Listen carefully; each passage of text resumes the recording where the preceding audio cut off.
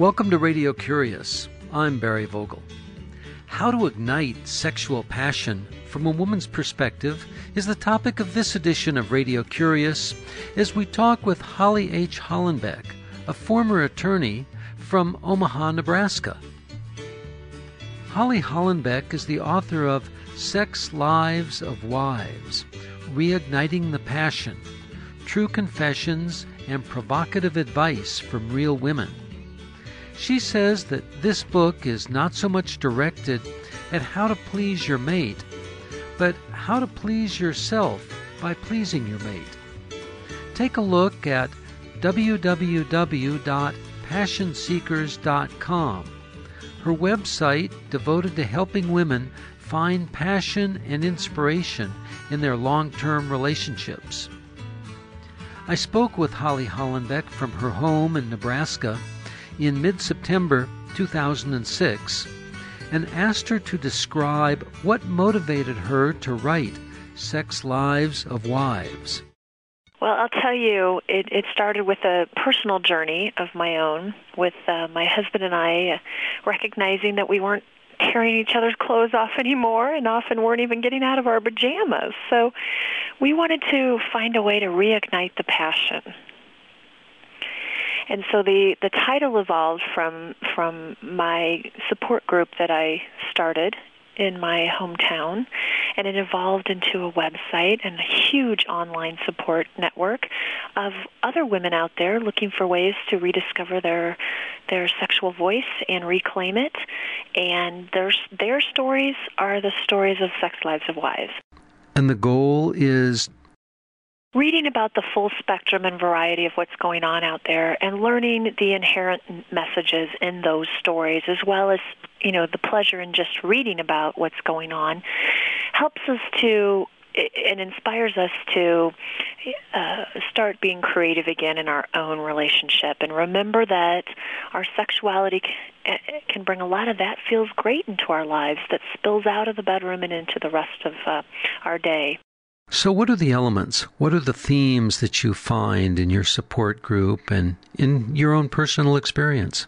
The overwhelming theme to all of the stories in Sex Lives of Wives is that women that are successful in maintaining or reigniting the passion after years and years of marriage all have an optimism that more of the best is yet to come.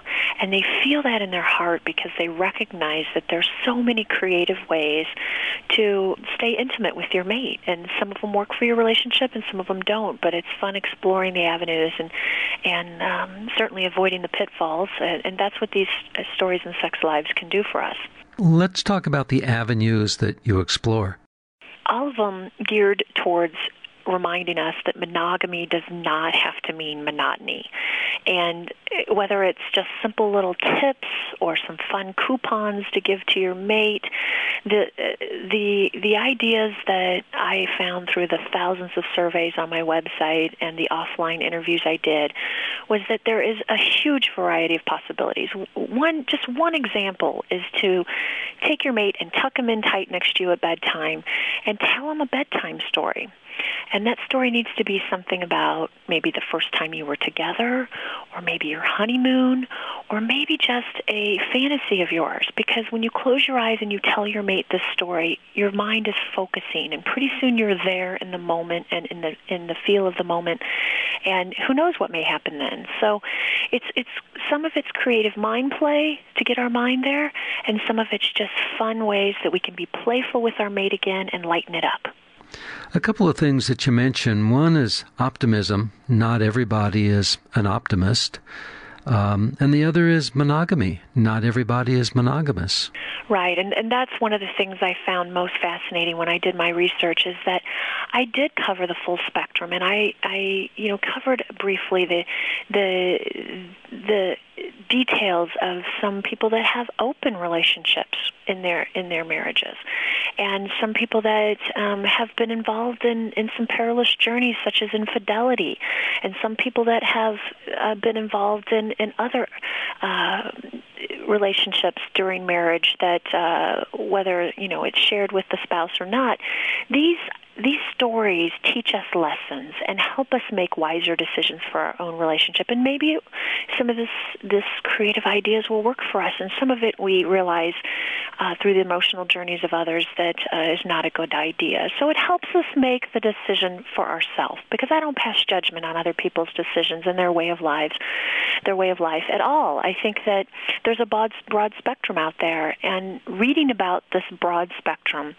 and having the resources there in my resource section of my book where you can go and even learn more, it gives you the opportunity to explore the endless spectrum of possibilities and realize that there is hope, and for your own relationship there is inspiring and creative ways to reignite it. You talk about first-time sex as a drug, the aphrodisiac of that first moment where everything is wonderful and blissful that tends to wear off over time among some people.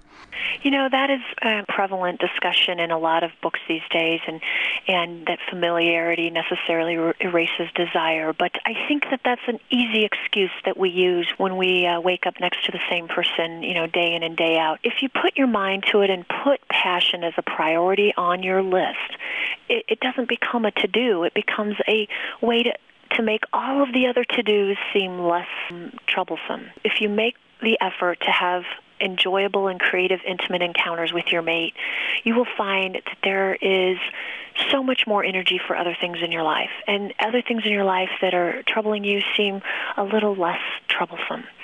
So we need to remember that this is a joyful way that we can share with our mate and keep ourselves healthy.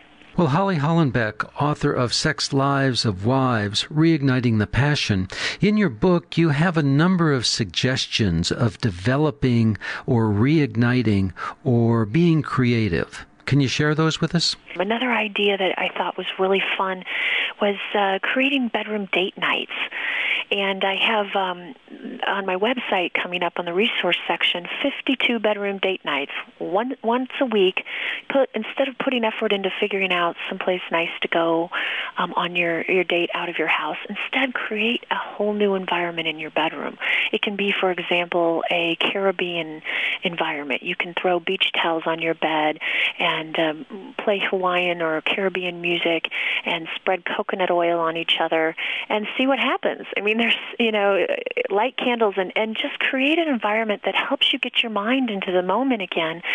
And you can play roles. You can do all kinds of things that help us remember that it is supposed to be a fun and playful thing. It's certainly not a chore.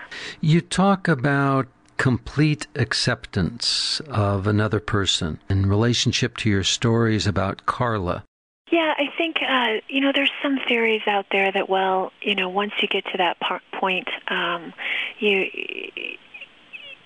have an ability to actually explore areas of your sexuality that you would never have been able to open up once you feel that level of comfortness. So there is something to be said for the familiarity of a long-term relationship, because once you reach that point of acceptance, you can share fantasies and ideas that maybe you wouldn't have been able to share and would certainly never have been able to share or explore in one-night stands or, short-term relationships. The advantages to a long-term relationship and the things you can explore together are endless. And so you just have to decide what's right for your relationship. I find it interesting, Holly Hollenbeck, that you focus your book on women and things that women should do as opposed to men.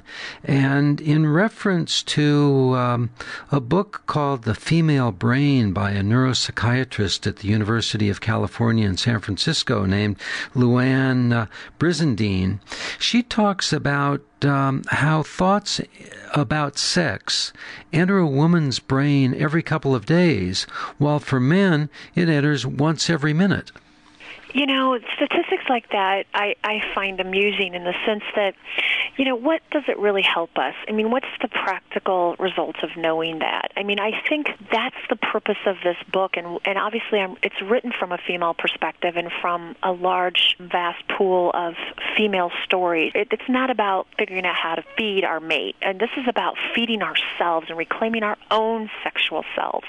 I mean, we need sometimes to be reminded of that and putting the focus back on it through reading these stories and trying out some of these ideas and exploring some of these fun adventures with our mate, I think would change those statistics a little bit. I think the women that do that and put passion as a priority on their list do think of it more frequently than those statistics show. Feeding yourselves via feeding the mate. Exactly. The more you share with your mate and the more effort you put into creating passionate moments in your relationship, the more it's going to come back to you as well. I mean, he's going to take notice or she's going to take notice and start putting more effort into it as well. And it can really rejuvenate your relationship. And sometimes you have to take baby steps, and sometimes a dramatic step can make the difference. But in any case, figuring out what those steps are is the journey, the how-to that we need in our lives. In this edition of Radio Curious, we're talking with Holly Hollenbeck from her home in Nebraska about her book called Sex Lives of Wives, Reigniting the Passion, True Confessions and Provocative Advice from Real Women. Holly Hollenbeck is a former attorney, former civil litigator, who's taken on a new passion in many ways. You're listening to Radio Curious. I'm Barry Vogel. Holly, you have an interesting section called My Love Affair with a Penis, the pet penis philosophy. Yes. Tell us about that. That was a really fun section to write because it had come up in conversation one time, and I had jokingly said, men are animals, some just make better pets. And then the group of women I was sitting around with was actually at a vacation resort down in Jamaica, and they all laughed, and pretty soon it evolved into a discussion of as you put it, the pet penis philosophy, which is simply this. It's a fun little game to try out. You can try it out for a week. You can try it out for the rest of your relationship. It sounds like a witticism, so I have to preempt it that way. When you read the section, you'll see what it's all about. What it means is that when you realize and recognize the significance of having, your genitalia outside your body like men do, and what an impact in, consciousness they must have on a daily basis, if you can treat your mate's genitalia as if they were your pet dog or cat, and what I mean by that is every day we care for our pet. We feed him, our dog, or we pet our dog, we scratch behind his ears under the kitchen table. And so for fun one time, try this out. Try paying as much attention to your mate in that respect as you do your pet dog or cat. Pet, stroke, play with, have some fun with it, and it's amazing the response you'll get in return, because just that little bit of intimate attention, whether it's under the kitchen table or under a blanket on the couch or in the morning at the sink when you guys are getting ready for work, just giving it a little attention. It's amazing the return, whether it's foreplay for later that night or what. It's just a matter of caring and feeding that pet just as you would your dog. So, the whole concept gets carried to an extreme in that chapter in the book, but it was a lot of fun because even though it sounds like a witticism, it really does hold true for the playfulness that we're trying to cultivate in our relationship again, because sometimes we don't even flirt with our mate anymore. We don't even, pay attention to him in the morning. We're busy getting ourselves ready, or we're busy taking care of the children or whatnot. And if we can bring that flirtatiousness back into the relationship and be playful again, it will come back and we will be passionately feeling it again. In some ways, it sounds like you're suggesting that people employ a certain ritual or philosophy akin to the way some people celebrate holidays or religious events or brushing their teeth? Yeah, I think you could look at it like that. I think the vast, overwhelming themes of all of the real-life stories in sex lives is that, the stories, first of all, are about people in good and decent marriages just looking to make them great again. I mean, this is not for troubled relationships. Obviously, we're talking about all of us out there, the vast majority of us out there, that are in a routine, and the routine can sometimes just snuff out the desire and the passion. And so what we have to do is break out of the routine. So the whole concept is to take on a new attitude and a new approach to it. For instance, instead of laying in bed and hearing your mate coming to bed and thinking, oh, I'm so tired, I don't want him to know I'm awake because then we might have to have sex and I'm too tired for that. Instead of thinking that, say to yourself, oh, I'm still laying here awake and I need to get to sleep. What better way to relax and be able to have a full and deep sleep than, to turn over to him or her when she comes to bed and initiate, some intimacy. Because it's through that sort of an encounter that we can then find what we were looking for all along, and that was the opportunity to really get a good night's sleep. So some of it's about taking on a new attitude, and some of it's about realizing that attitude is for our own benefit. I mean, not because he or she's complaining about our sex life, but because we're missing out on a lot of that feels great. Going back to your comment a few minutes ago about feeding ourselves being women, what advice do you have for men in response to having written Sex Lives for Wives? Well, two things I will say to that. One is I made sure and include the male viewpoint. There's a section in there, it was a compilation of things that men told me through my website and through my offline interviews. But that being said, I think also, I do receive a lot of feedback from men on my website, and my husband in particular is very thrilled with the fact that we're putting some focus back on that, because it's not just the men, but we too.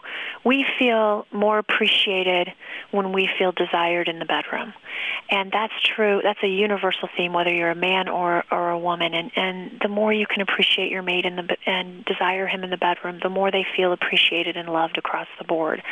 So if we can remember that basic truth, it can make a huge impact on our relationship and ease a lot of tensions outside of the bedroom. You have experience as a civil litigator, as an attorney, as do I. And I'm wondering how that experience has helped bolster or work towards what you're doing, the insights that we as attorneys get into people's lives. Yeah, it is interesting. It is an interesting discussion topic, because you do spend a great deal of time as an attorney interviewing and writing and researching as a lawyer as well. And so those skills transferred easily to researching and writing about this subject, which is a lot more fun to research. But on the people skills you develop as an attorney does make a difference, because you can much easily sit down and really get to the bottom of an issue with someone when you're interviewing them, because you learn those skills when you're trying to get to the bottom of an issue in a court case, and you're trying to get to the truth as a lawyer. The same thing I was trying in Sex Lives of Wives. I was trying to get to the truth of the matter. I mean, what are we doing out there, and what kind of impact is it having on our relationship, and how can we take better routes or take appropriate routes in our relationship so that we're successful in reigniting the passion, or in some cases keeping it from ever fizzling out in the first case, because that was one of my concerns. I mean, once the flame dies, so much more can go with it. I find it interesting that you went to a Midwestern religious college, and you're talking about these topics, and you mentioned earlier that you often talk to church groups. How does that meld? Yeah, it is interesting, I'm sure. The interesting thing that I found in my research, and obviously once I started my website, responses from all over the country and from all over the world, for that matter.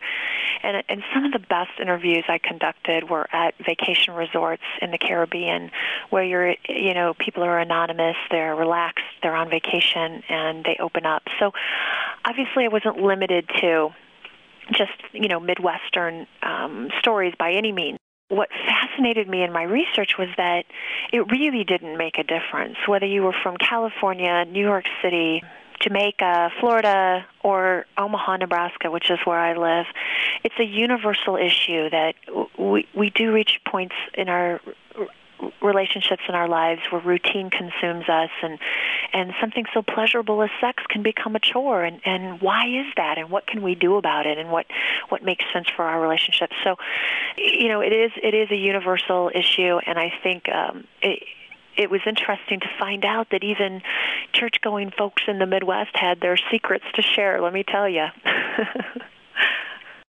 Can you share some of those secrets? Oh, sure. I uncovered people that I never in my wildest dreams would have thought were anything but the most straight-laced and had the most boring sex lives. They turned out to, behind closed doors, to be some of the more wild in their approaches. And so I learned that you can't really tell. There were people at parties that would jokingly say, "Okay, it's a key party. Everybody throw your keys in the bowl."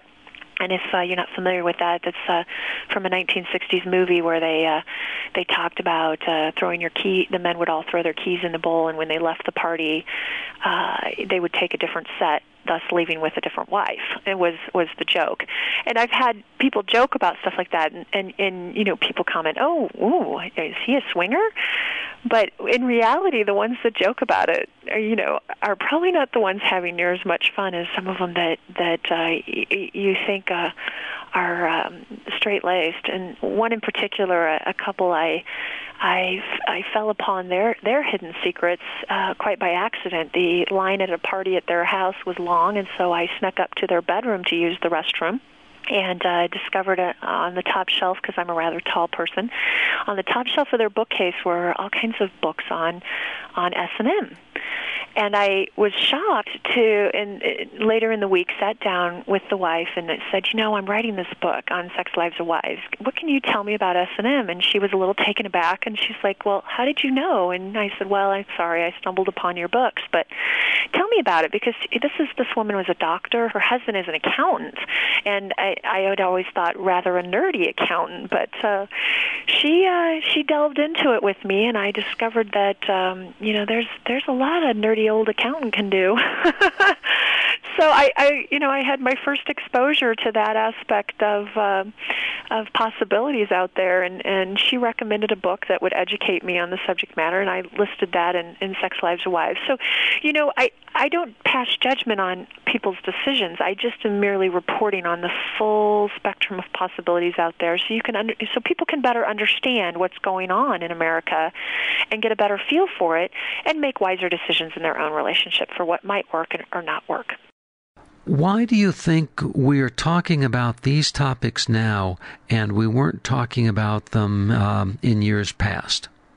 Well, I think that a lot of recent focus with shows like Sex and the City, where you've had, these women sitting around talking about their intimate life, and single women, and then you had shows like Desperate Housewives that came out of the gate strong, and so many women out there identifying with it. And I think it even though it's an evergreen topic, people are always looking for ways to reignite the passion. I think that right now there is a spotlight on it because of shows like that. And I think we are all saying, hey, we want our marriages to last. We don't want to become one of these statistics. And with the infidelity rates that have come out recently showing that they're on the rise, especially for women, it is becoming more of a prevalent concern for married people like myself, wanting to keep it spicy and keep it going, so that the flame doesn't go out and we lose out. What would you consider to be the cultural effect now that we're into the second generation of women who have ready access to birth control and abortion is legal?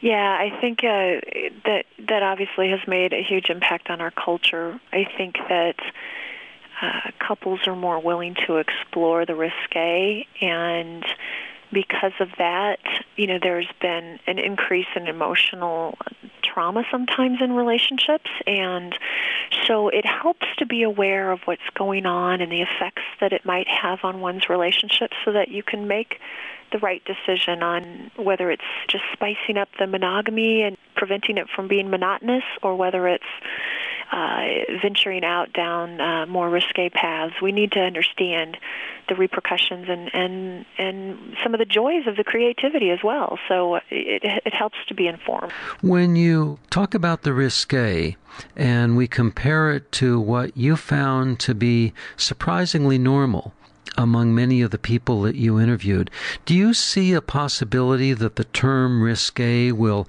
fade away and be replaced with normal or a synonym for normal?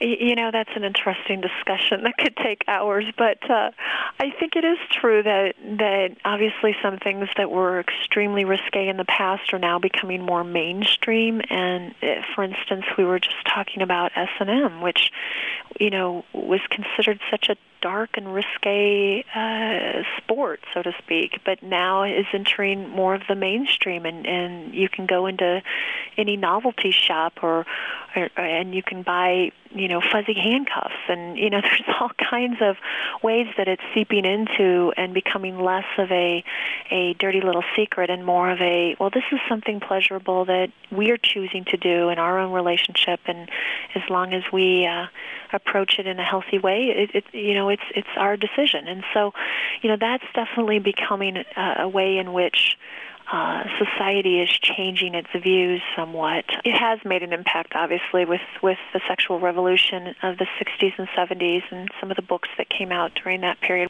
Well, Holly Hollenbeck, author of Sex Lives of Wives, I want to thank you for being with us on Radio Curious.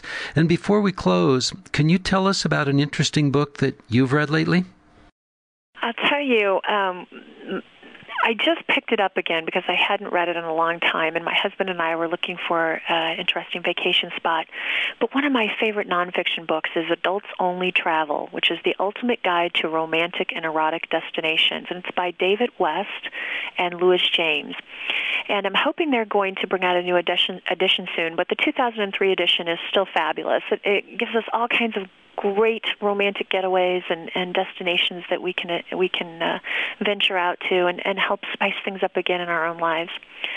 And then on a fiction side, I just recently reread, believe it or not, Pride and Prejudice by Jane Austen, and I'd seen the movie and I thought, I haven't read that in years and years and years.